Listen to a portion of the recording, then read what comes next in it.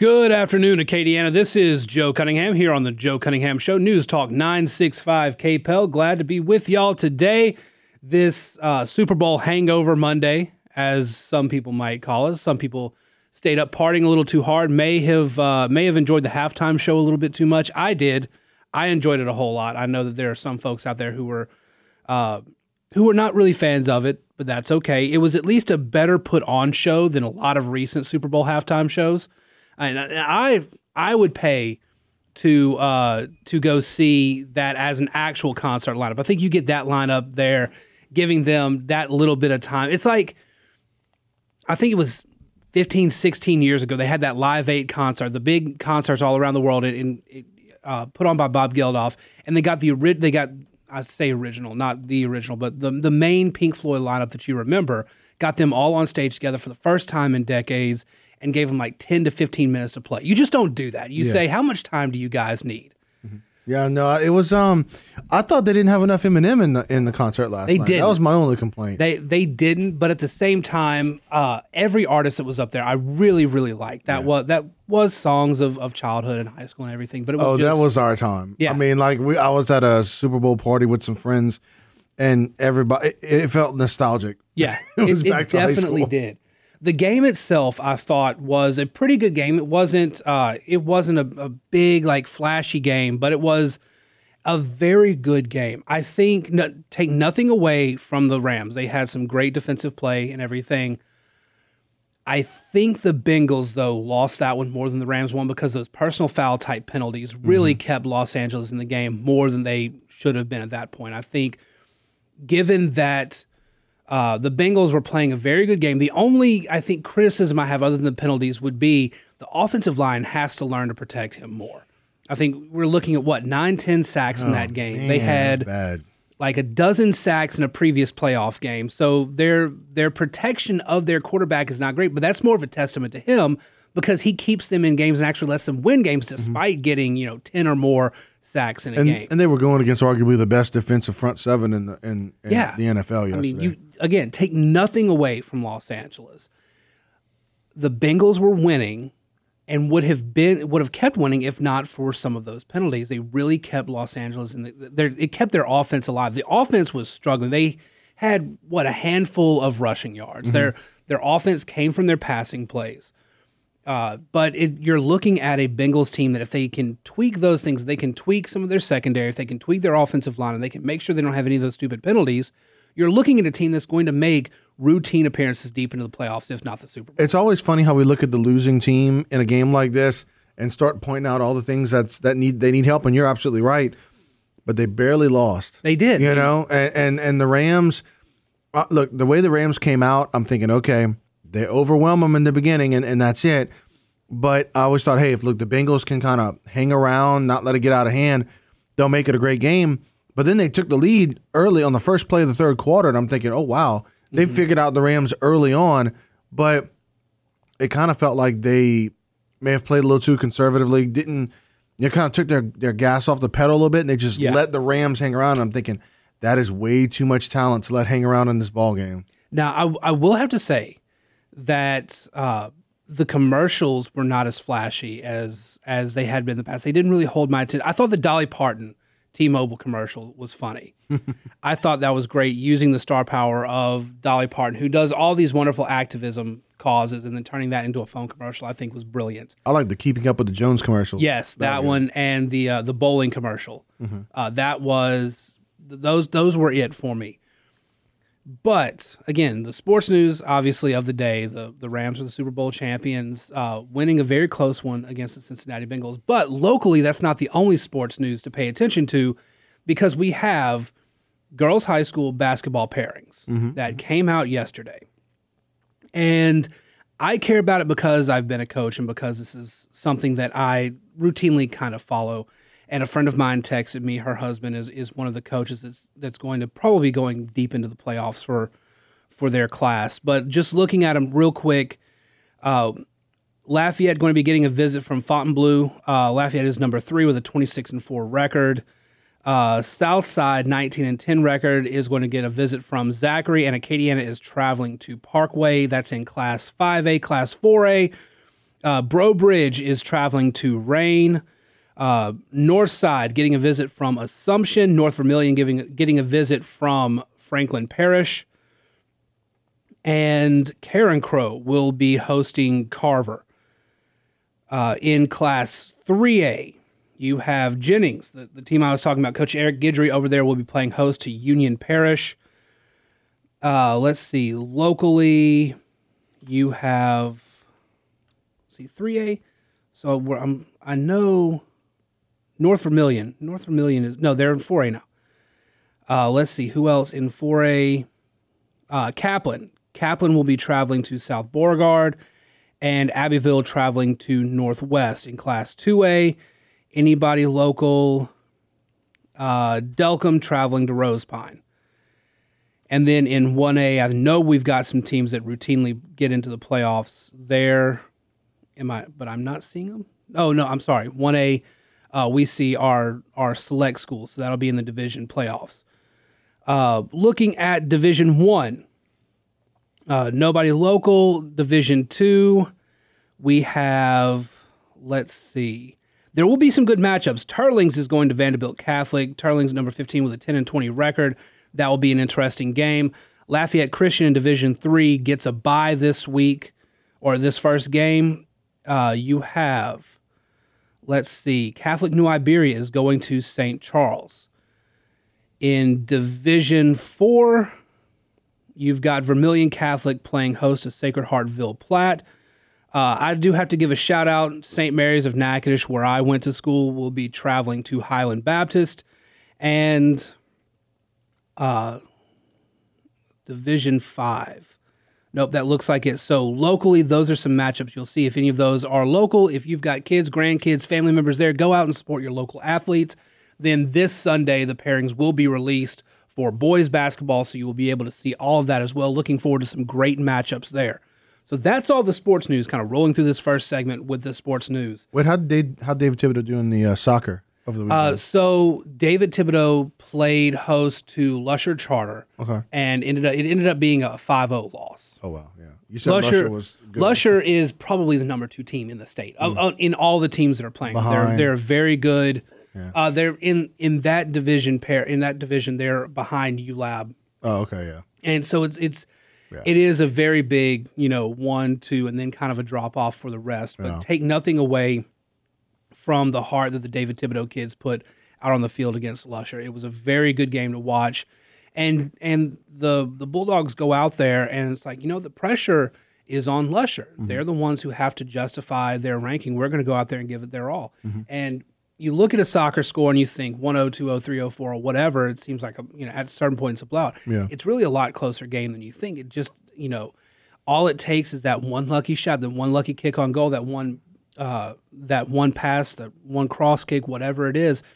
And Lusher is a team, they play very technically sound soccer. You go out there, you see that all of their touches, all of their passes, it all goes where you want it to be. A coach would some coaches only dream of having that level of technical skill, and Lusher routinely puts that out on the field. So take nothing away from either team.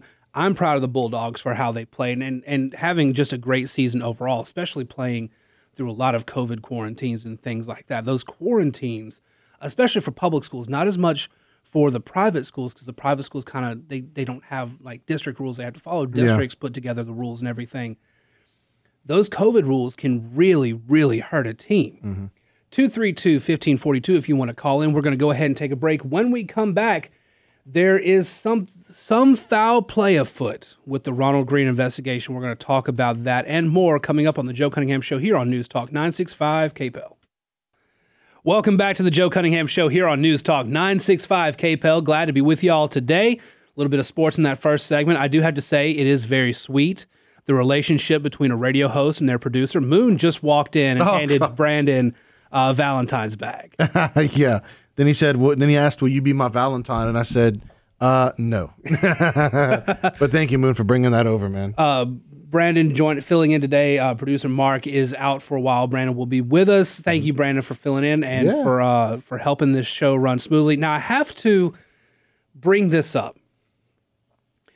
The top state police leader tied to the Ronald Green cover-up had their phone data erased. And this is from the Chris Nakamoto at WBRZ in Baton Rouge. As state pressure started mounting against state police following controversial excessive force incidents, including the death of Ronald Green, the phone of top agency Lieutenant Colonel Doug Kane was scrubbed of its data. This process is known as being sanitized, and it appears to have erased the messages and other information from Kane's phone. The timing is interesting. It came amid a state and federal investigation into Green's death. So you have, again, the highest-ranking state police leader involved in the Ronald Green case, the Ronald Green cover-up. His phone's been wiped. And this is at WBRZ. At WBRZ, Scott McKay, the Hayride, picked up on it, noting that there's a legal term for what's happening here, and it's called spoliation of evidence, meaning it's effectively destroying evidence which might serve to prove the opponent's case. And this is a very, very interesting thing to be happening right now, because you have the House, which has its special committee, 4 Democrats, 4 Republicans, one of those Democrats being State Representative Edmund Jordan, who his quote, the WBRZ went to him and got a quote. And his quote, it kind of dances around, how problematic this actually is. For me, it's very disturbing, Jordan said. This is not something that's unique. This is not a one-off situation that's unforeseen. That's why we have litigation holds. That's why we have them for years. Anytime there's a threat of litigation, you need to preserve those records. This is a big deal. Records pertaining to an investigation, something that's being investigated by both the state and the federal government. Evidence is now gone, potentially gone for good. That's not a good look on Louisiana State Police. And this is coming at a very, very sensitive time. The LA GOP is going to call for his resignation. House Republicans will call for his resignation. All of the Republican members of the legislature will call for Edwards' resignation. And they will be joined by Green's family and the National Bar Association. I mentioned this last week. The National Bar Association is a predominantly black lawyer group that has already called for Edwards' resignation. Green's family is furious at how this is all playing out, and they want Edwards to resign. Edwards had a press event today, and I think it was being asked about emergency orders, but basically said he's going to keep those in play. Said nothing about the Green case and talked a lot about redistricting. All of these things are going on at once. It's a lot on anybody's plate, but when you're a term-limited governor, and it looks like all sides are rising up against you at this point. You have black Democrats in your party who are not happy and have not been happy for a while, but they are seeing this as an opportunity, blood in the water, to finally seize a little more control of the party. You have the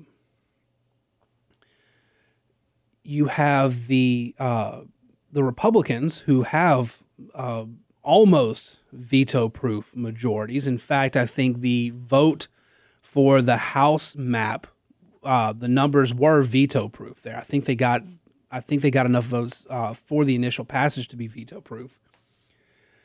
You have all throughout the state people who don't like the optics of this Green case, and now they're looking at it very sideways and kind of wondering what's going on here.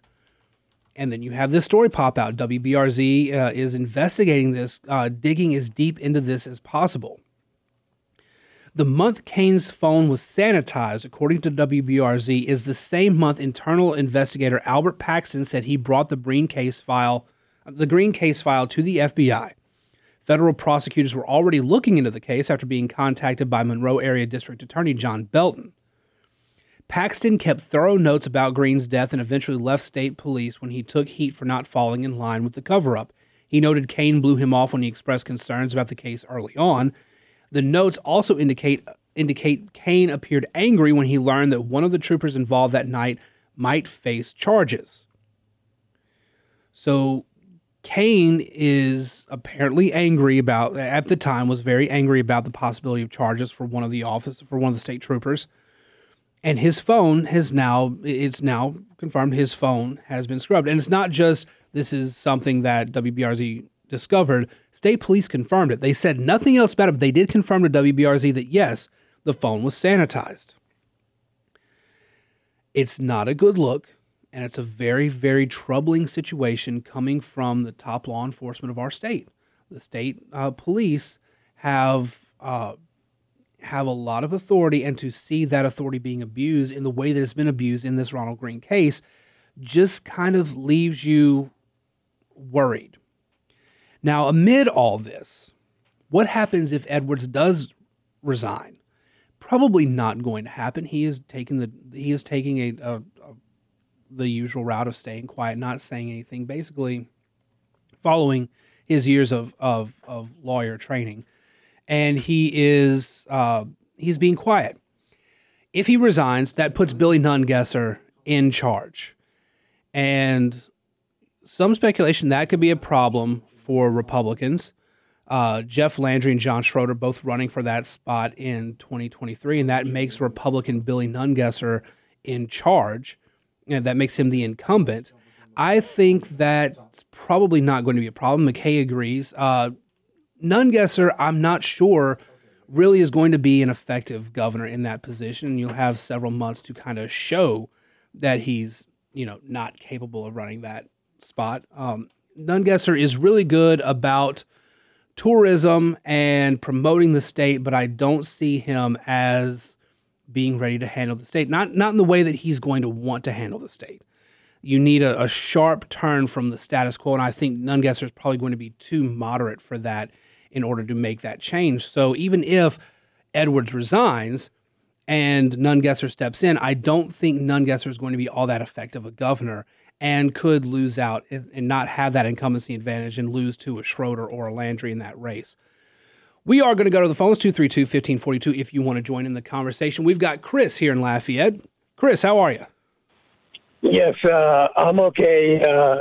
I've been following this now for the better part of 20 years. Mm-hmm. The corruption in Lafayette Consolidated Government, I forfeited like $7,000 to $8,000 worth of labor as a graft fee for them to cease the criminal activity against me until I could get out of Lafayette Parish and in a place where I would be secure, where they could no longer make assaults on me. So knowing about the corruption in Lafayette and the Louisiana State Police, because I brought numerous charges with the Lafayette or the Louisiana. Chris, I'm sorry, we're at a hard break. Thank you very much for calling in. And yes, it is a problem when our government abuses its authority. All that and more coming up here on the Joe Cunningham Show, News Talk 965 KPEL. Welcome back to the Joe Cunningham Show here on News Talk 965 KPEL, 232-1542 if y'all want to join in the conversation. You can also catch me on Twitter at Joe P. Cunningham, Facebook.com/Joe Cunningham Show. And you can find any portion of the show that you missed by listening to the podcast version on Apple, Spotify, wherever you get your podcasts. If you want to join in, like I said, the phone lines are open, and we've got Alec in New Iberia joining us. Alec, how are you? How you doing? Good afternoon. Good afternoon. So, I mentioned in the last segment the possibility that John Bel Edwards is forced to resign, ends up resigning, whatever the case may be, and that puts Nungesser in charge. I'm wondering if his incumbency will help him in 2023, and you have some thoughts on that, so share that. And, look, we're talking about a big what if, like a Marvel-style what if, okay? Now, if we even have to go down this route and it happens, we can't underestimate what Billy Nungesser did for his parish of Plaquemines after Katrina. This man was a hands-on, going into neighborhoods and not waiting on other people to come. He was right there in the thick of it. Yeah. And I really believe that essence of Nungesser has never really been lost. We look at what he's done with the tourism campaign of the great state of Louisiana, and honestly, in the past, I would say 15 years, we haven't had such an amazing campaign like he's put together in radio commercials, television commercials, going to New York City for the Macy's Thanksgiving Day Parade, going to Pasadena, California for the Rose Bowl Parade, building floats to promote Louisiana. No one's done anything like that before. So it shows that Nungesser is available to thinking outside the box, and that even in the position of tourism, he's doing the very best that he can. So if we have a what-if scenario, I think he would actually be a good governor because his know-how, hands-on. I remember when he was running for tourism, he was in Delcom, Louisiana. He was in ERAF, Louisiana, going to all the little different festivals and putting the hands to his hand and shaking the people's hands. So, I mean, that's my thoughts. Now, reality-based, I believe Jeff Landry will be the next governor of Louisiana. That is my prediction. That is my thoughts on that based upon what we as Republicans within the state are looking and leaning towards. And I think because of what Edwards has shown through his actions, not his words, we're not going to have a Democratic governor on the next go-around. I agree, and it's going to come down to whether or not the Republicans in the state are going to lean more moderate or lean more conservative. Let's say that, you know, he doesn't resign and you have Schroeder versus Landry versus Nungesser. You're right in Nungesser's ability to be charismatic, get his name out there is very good, and the stuff that he's done for the state in that position has been very good. But we are in a very interesting political time where everybody is going to, as the political pendulum swings, everybody's swinging further toward the right now. And I'm not sure that moderate stance that he's going to be taking is going to be what gets there. Now, if Edwards does resign and he does fill in that role, you're right. What he does as governor can reflect his ability to just get out and do things, but there's a lot more to that than even being a parish president during a major catastrophe like Katrina. So it will be very interesting to see. The other thing will be, who is Nungesser's voting base? Because the Republicans are going to want a Landry or a Schroeder, and the Democrats are going to want a Democrat. He's trying to play the middle. I mentioned recently, he's doing this big civil rights trail across the state, and he's really making a play for centrist and even some of the black vote in that. But a Democrat rolls through, and I'm still thinking Gary Chambers is probably really angling for governor. He's just using the Senate race as a means to lay a statewide foundation. But black Democrats in the state are going to gravitate toward a black candidate, whether it's Chambers, whether it's Weston Broome of Baton Rouge, because there's rumors that she wants to jump in, whoever it may be. Oh, geez. Yeah, right? Oh, my gosh. Look, I mean, I don't want to talk too much, but I used to be a former employee with the City Club of Baton Rouge, and she's a member. And let me tell you, what those walls have seen to what she says out in the outside, public versus private, that's a whole nother ball of wax right there. Yeah, it really is. Alec, thank you very much for the call. Thank you for joining us with your thoughts.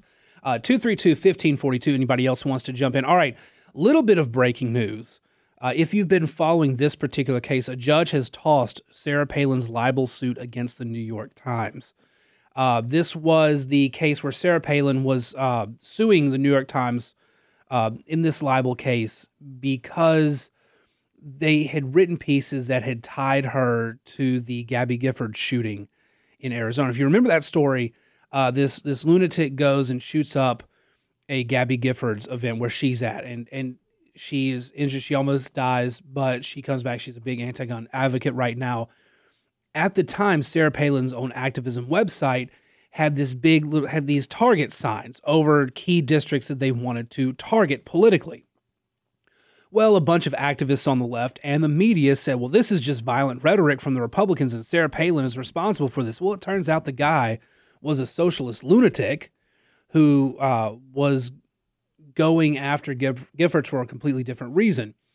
And so Palin sued the New York Times for defamation because they had put out there that she might have been tied to this because it was her rhetoric that was getting the shooter out there. And a judge has just tossed it. That is out on the newswire right now. 232-1542 if you want to call in. Before we go, because we have a few minutes before our next break, I wanted to mention something that's in the Advocate. And I don't have the numbers for here, but this is in Baton Rouge. Headline at the Advocate: domestic violence deaths surged in 2021. A new report shows just how drastic the spike was. In 2019, you had 4 domestic violence deaths in Baton Rouge. In 2020, you had 19. In 2021, you had 36. The spike in killings followed a trend that began in the early months of the pandemic, when victims and abusers alike were confined to their homes and violence could flourish unchecked behind closed doors. This is according to The Advocate. As violence has continued unabated, experts cite other contributing factors such as fatigue from the pandemic, financial hardship, child care, and education stressors, and fallout from Hurricane Ida. You also have with that economic issues, out your ears. You have all of these very stressful factors that are going on.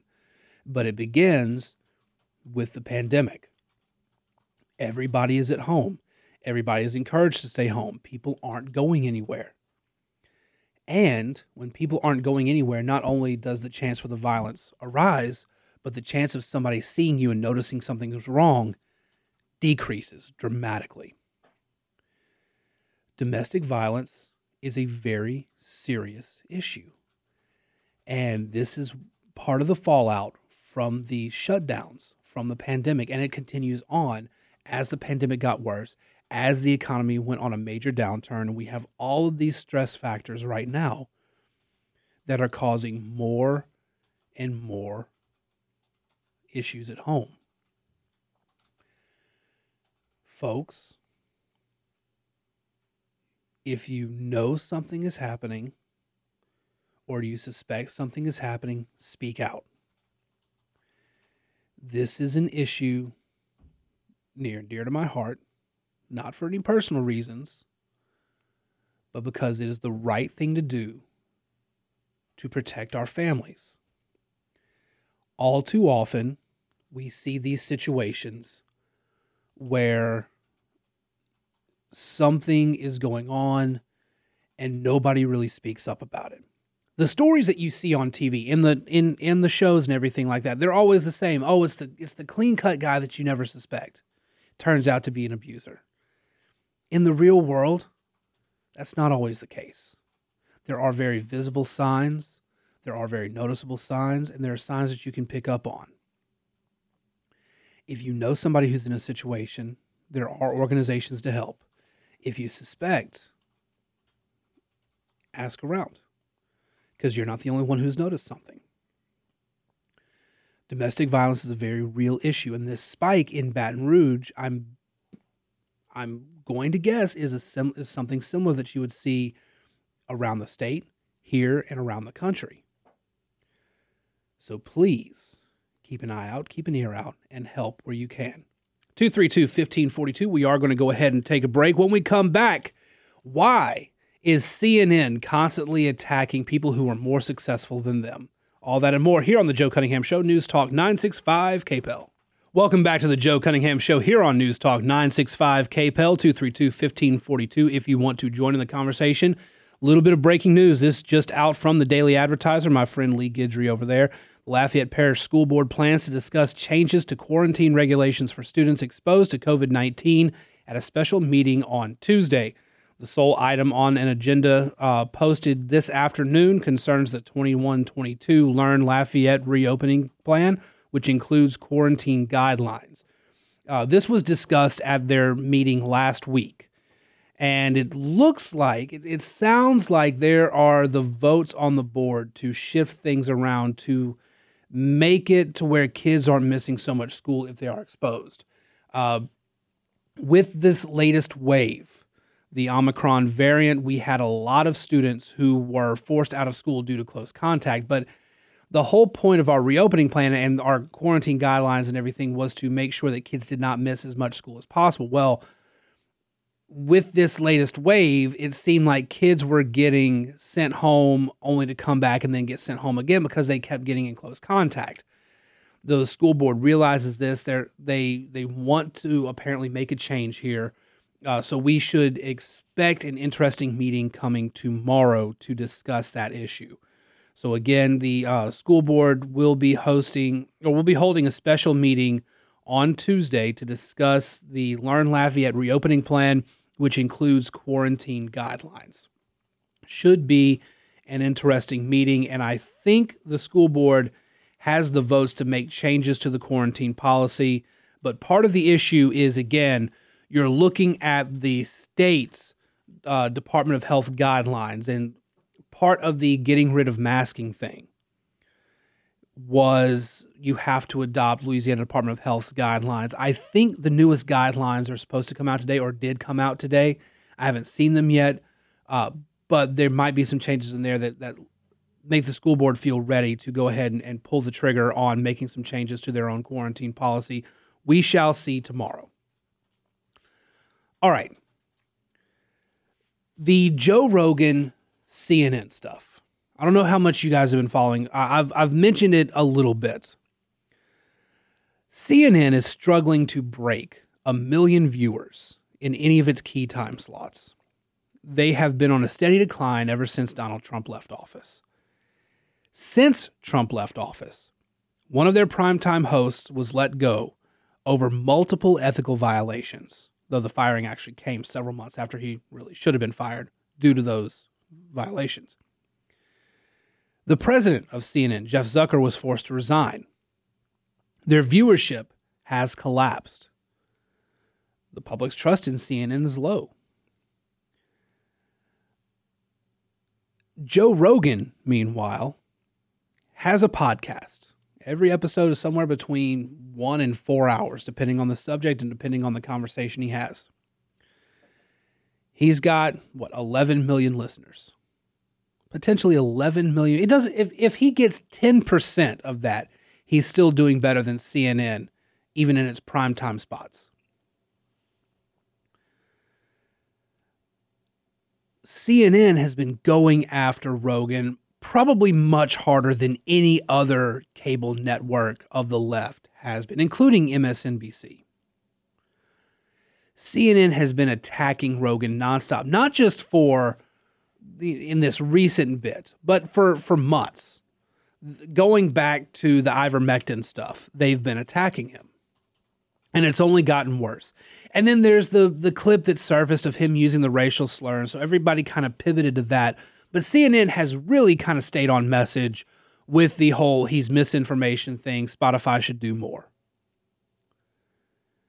Likewise, for years, CNN has been attacking Fox News, which has routinely trounced them in viewership. The one area that CNN performs better than the others is its digital platform, its website, its stories, its videos, things like that. They get upwards of 120 million unique clicks per quarter, which is big. Fox only gets up to about 80 million. That's big. That's big for CNN's digital platform. But that's not going to translate to CNN Plus. CNN Plus is the new streaming platform that they are launching that will be a subscription-based model like a lot of these other networks have, and it will focus on unique content and more in-depth content and more CNN-style stuff. It's one of the reasons they were able to bring Chris Wallace over from Fox News. They have a lot of folks that they've brought over from other areas in order to host shows and host content on this platform. Their chief media correspondent, CNN, Brian Stelter, routinely attacks Fox News. It makes it a focal point of his show, Reliable Sources, which draws a bigger audience when he's not on. Over the summer, he had somebody filling in for his show one Sunday, and he got better viewership than any of the Sundays during that month that he was on the air. It was incredible. CNN is currently defined by their loudest voices, the former host, Chris Cuomo, current host, Don Lemon, Jim Acosta, these others, Brian Stelter. They're also defined by their former boss, Jeff Zucker, who was considered a legend in all this. And the people of CNN were absolutely upset that he was fired. The network does have good people. Yes, they are almost all of the left, but some of them are good reporters that ask tough questions of both sides. Sometimes, most of the time, tougher questions of one side than the other, but still, they ask tough questions of the Democrats. They're always constantly overshadowed by the loud voices, the loud leftist voices. Joe Rogan can put out a 2 to 4 hour podcast and get it listened to by millions. Fox News can offer opinionated content and still draw more nightly viewers than CNN. The most trusted name in news sees all this happening, and they're so upset at the audacity of these upstarts because CNN was here first. CNN can't do subscription-based digital content. And they're struggling. And so they continue to attack and attack and attack.